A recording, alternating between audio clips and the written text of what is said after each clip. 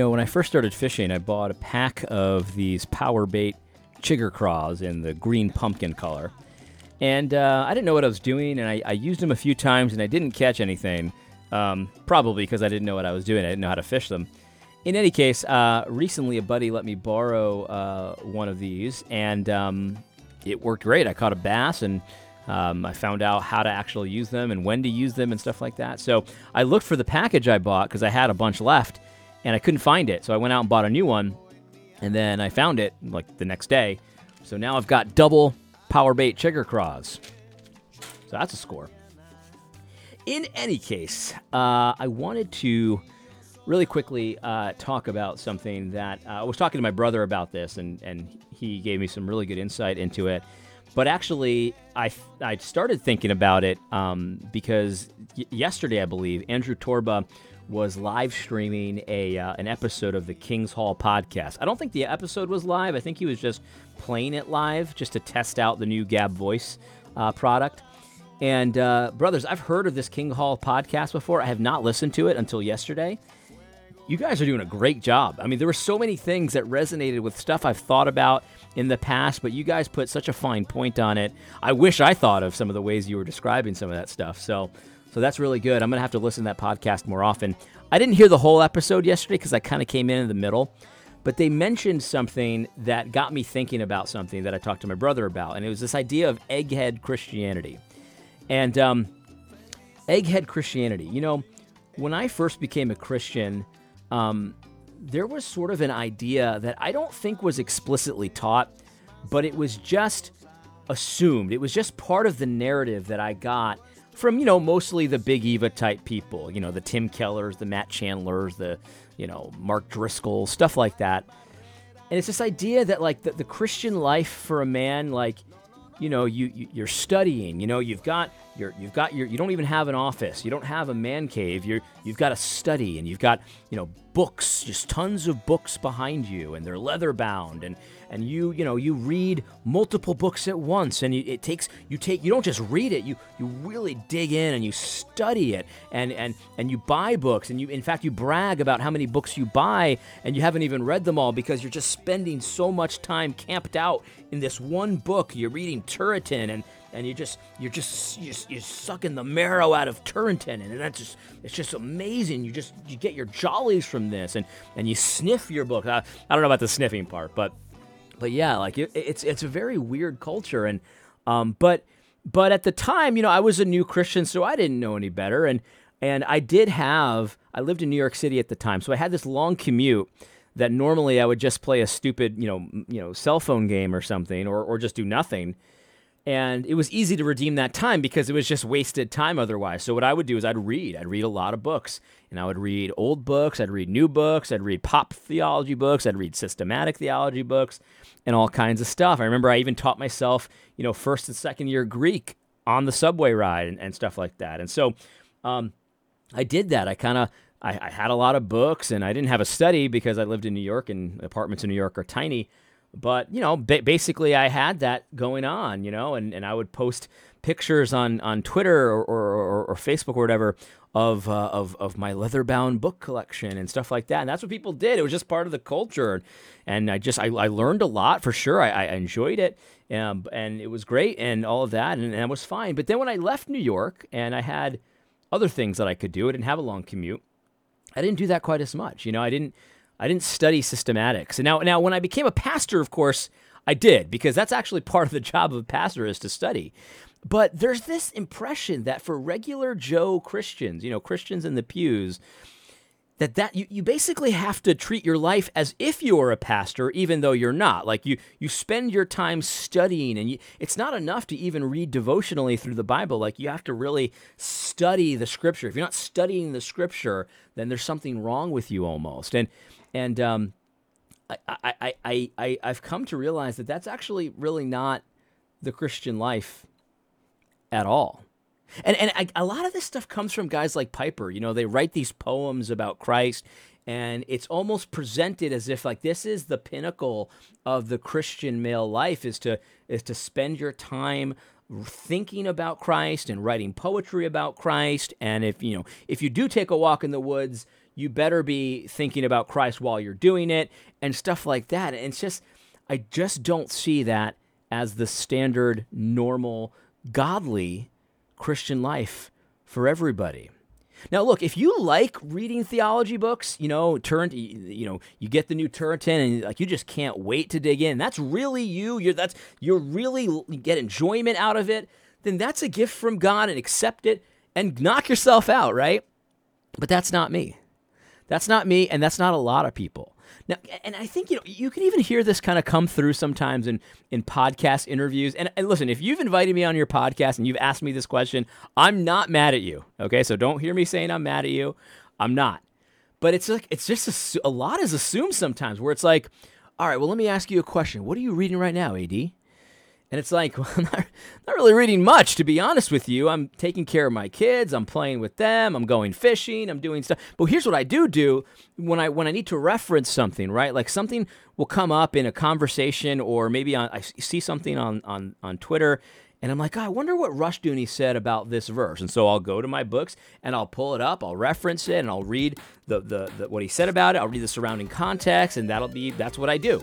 Am I really reading Rushdoony at the time? No, I'm not really reading Rushdoony at the time, but I am, and I'll read books. I mean, I'm not saying I don't read. I'll read books when something interests me, but I don't do the thing where it's like, all right, well, now I've got to study. That's not really for everyday regular Christians. And so if that's not you, I want to encourage you that that's probably fine. By the way, the scripture, if you do read the scripture, which of course I have, one of the first things I did when I converted is I read all the way through the Bible, beginning to end, very quickly. And if you haven't done that, I recommend doing it. There you go. But if you do read the Bible, you'll notice that the primary way that God expects his people to receive his word is through hearing it preached. It's not spending your devotional time. You get your little coffee, and then you open up your Bible, and of course you take a picture of it and put it on Twitter, and that's your devotional time. Like, there's really nothing like that in the Bible. But it's assumed like that is the spiritual. If you're not doing that, I mean, you're not even a basic Christian. It's like, well, in the Bible, though, the primary way, if you like doing that, I'm not saying don't do that. In fact, I think it's a good idea. But if you don't have time for it, right? If you don't have time to get your little coffee and to get your quiet time in, right? Like, especially for a young parent, like, quiet time can be difficult to come by. If you're not doing that, take heart. Take heart, because the Christian life is about more than your quiet time, right? The primary way that the Gospels, the letters of Paul about how the church is organized, you hear the word preached. And if you're not doing that, if you're not going to church hearing the word preached, there is a problem there, right? But it's pastors that are supposed to study to show themselves approved. If you want to study too, that's fine. But if you spend your time, maybe you're starting a construction business and you're in the field because you're just starting out. So you're out there, you're building stuff, and then when you get home, you've got to spend some more time actually, after your kids go to bed, you have to spend more time actually working on the business, right? Like, you're not always in the business, you have to work on your business as well. And you're buying, you're selling, you're making deals, you're stuff like that, you're hiring. If you're spending a lot of time doing that because you've got a vision to start a construction business for the glory of God and obviously for the benefit of your family as well, you want your kids to join you in it, you want to build a foundation for your family so that they're set in the future, like, those are godly things, right? Yes, you need to teach your kids about Christ, so you need to know enough about them to teach their kids about Christ. And probably that knowledge is going to have to progress as they get older, because when they're 6 years old, it's easy to explain things. When they're 12, 15, 18, probably going to need to know a little bit more. But that's okay. You've got time to grow into that, right? If you're not taking your family to church, that's a problem, because the Bible is specifically explicit about that. But what I mean is, like, if you don't have your study, you don't have your leather-bound books, and you're not bragging online about how many books you purchased and how many books are in the queue to read, and you can't wait to get to the new Zwingli, the new Zwingli. That doesn't make any sense. You know what I mean? Or maybe you don't even know who Zwingli is, right? You don't know who Zwingli is. Dude, that's okay. Because the thing is, when you see the marks of a true Christian, of course you're growing in knowledge, right? But most of those marks are character traits, things that you're doing. You're growing in holiness and obedience to God. Like if you don't know the Bible enough to know what obedience to God looks like, then you have some work to do. There's just no question about that, right?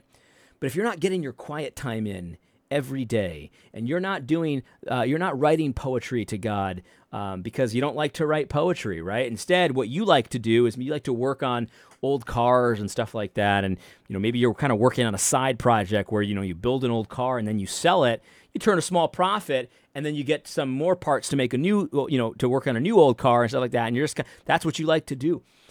That's fine, guys. That's fine.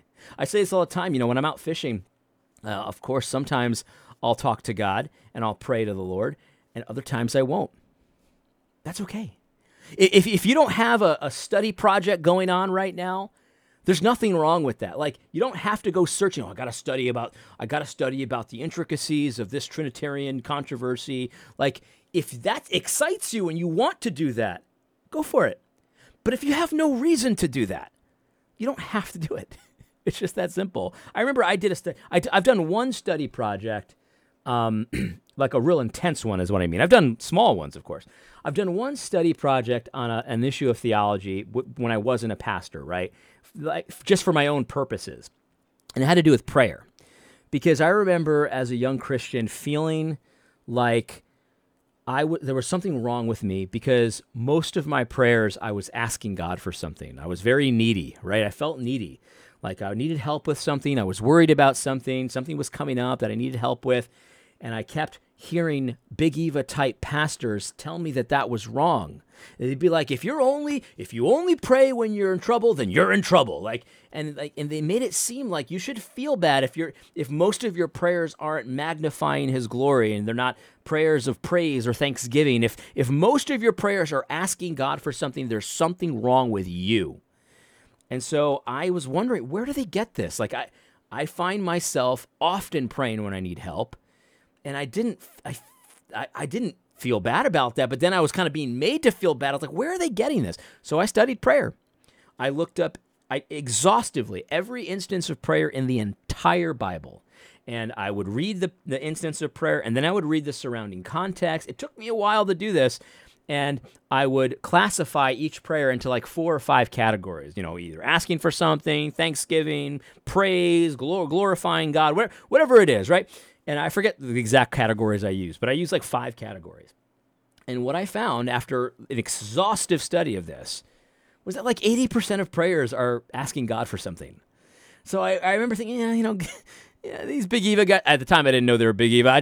They were just the teachers, I'm not going to listen to them so much on that. I'm not going to feel bad for asking God for help when I need help. If I'm in trouble, I'm just going to ask God for help, and that's just as simple as that. And if most of my prayers end up being that, I'm okay with that, because that's what we see presented in the Scripture. No apologies. And that was an issue that I was not a pastor at the time. I had no project I was working on. Like I wasn't writing a book or something, or just something I was interested in, and it came up in regular life, and it's been so helpful to me. And if you've never done that, then that's fine. But if something comes up and you do decide to do it, that's fine too. I don't know. I just want to encourage you, because I feel like there's probably a lot of regular guys out there that aren't theological eggheads, that when they see the Thomas Aquinas wars that are going on Twitter, like, what the heck is going on here? Like, I don't even understand any of this stuff. That's fine, guys. That's fine. You don't have to understand it, and it's totally fine. Obviously, over time, we're growing in the knowledge of God. We get that, right? We get that. And that's going to happen if you go to Sunday worship service, right? That's going to happen. But you don't need to be out there, learning Greek if that's not something that excites you. That's not something that interests you. That's okay. You can just enjoy your life, raise your family in the fear and admonition of the Lord, take care of them, provide for them, work on your legacy, all that kind of stuff. That's totally fine. The Christian life is not the life of a pastor. That's not for everybody. God gifts certain people. My brother is one of these people that's gifted like that. He just loves reading systematic theologies. He gets a lot of pleasure out of it, and that's good because he's a pastor and it's required for his job, right? But my job is not, I'm not a pastor, right? That's not required for my job. There's certain topics about theology that interest me, and so I read about them. Not all the time, but I do. You know what interests me right now? Fishing interests me right now, so I'm doing that. I'm writing a children's book right now, so I'm doing that. lots of topics interest me, and that's okay. In any case, I just want to encourage you guys, Christianity is for normal people. And if you're living a normal life and you're obeying Christ, then good. That's good. That's fine. You don't have to brag about how many systematics you've read this month. In fact, I would think it's preferable not to. In any case, two more quick things. The last video about Torba, somebody reached out to me, and he seemed like a good guy. He was very concerned with me for supporting Torba, and he was confused. He thought that maybe what I was doing was like an enemy is my friend kind of thing. So like the ADL hates Torba, and I hate the ADL, so therefore I support Torba. And I wasn't really supporting him. It was just like an enemy is my friend. I want to clear that up right now. That's not what's going on. So, I figured maybe other people thought I was doing that as well. I'm not. No, I support Torba. I think he's a brother. I think he's a solid brother. I think he's a force for the kingdom of God, and I support him. And I hope to talk to him more in the coming years and stuff like that. And hopefully, that'll be a good partnership. And I consider him a friend. So there you go. There you go. I want to make sure that is totally clear. In any case, I hope you found this one helpful. God bless.